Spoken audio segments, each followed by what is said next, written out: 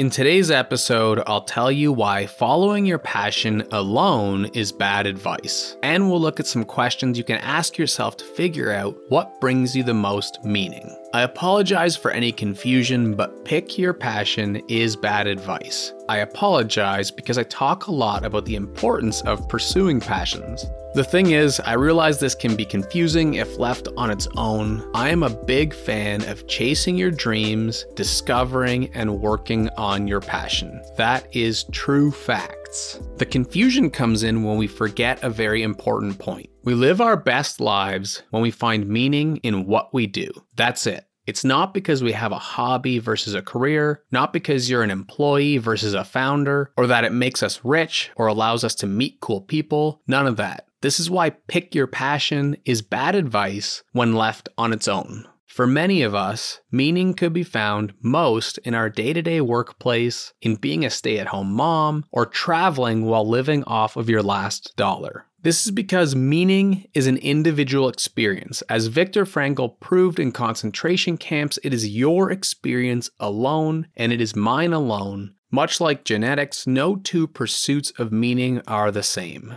Now, I'm not suggesting that you need to only focus on what you're good at, or what society or your parents expect of you either. That swings so far the other way. There is a great book, perhaps we could summarize it for a future episode, called Be So Good They Can't Ignore You. Essentially, it brings us back to earth when it comes to career ambitions by reminding us that the best thing we can do is leverage our skills that are in demand and continue to improve them, like craftsmanship. While this can be true for many people, perhaps a key to success, and maybe helpful advice for the far majority, it again is too much of a blanket statement. And if honing your craft instead of learning something new is wise, then I'm an idiot. I've recently learned all about making beats for hip-hop music, spent a ton of time doing it, but again, finding meaning in life is an individual experience. To summarize, it is important to pursue our passion. It may be for money, it may be for fun, or an ever-changing combination of the two. It might be for 5 minutes a day or 10 hours, but make sure you are pursuing it. And make your career decisions based on what you feel gives you the greatest advantage in a literal sense as well. At least just find a way to pay the bills, so to speak. Now, way more important than passion or work is the pursuit of meaning.